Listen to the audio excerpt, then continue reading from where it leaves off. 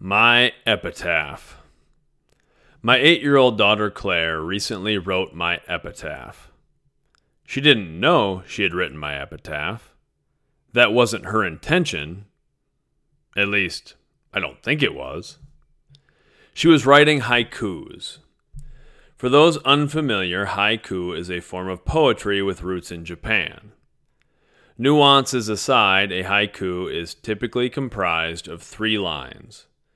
The first line is 5 syllables. The second line is 7. The third line is 5 again.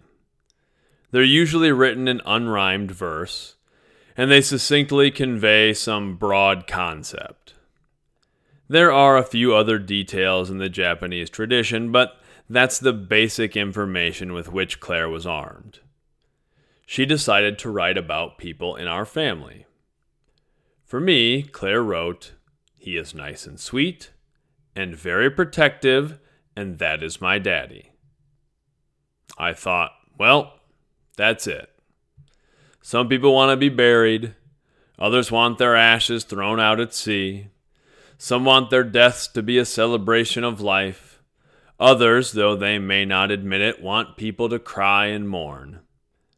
I don't much care what happens with my body when I'm dead and gone. Although given my druthers, I'm not too keen on taking up some piece of land with my embalmed corpse for the next 100 years. I suppose that makes cremation an option, but I don't care where my dust is dropped. And I sure don't need my ashen remains sitting up on some shelf. I guess if I had to choose, I'd just die out in the woods and let nature take its course. When those who know me are gone, I'll be forgotten, and that's just fine. I place no judgment on how anyone else wants to be laid to rest, and I understand the catharsis for gathering to mourn.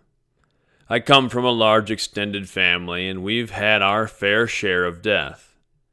It helps to be together, but funerals are for the living. If people feel the need to do something after I'm gone, they can do as they please. As long as the people I love feel like I was nice and sweet to them, that I did my best to protect them, well, I'll feel all right about leaving this place whenever that time comes. I don't want anything more than that.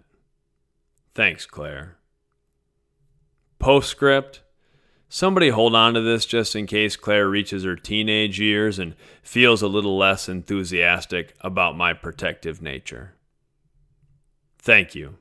Much love.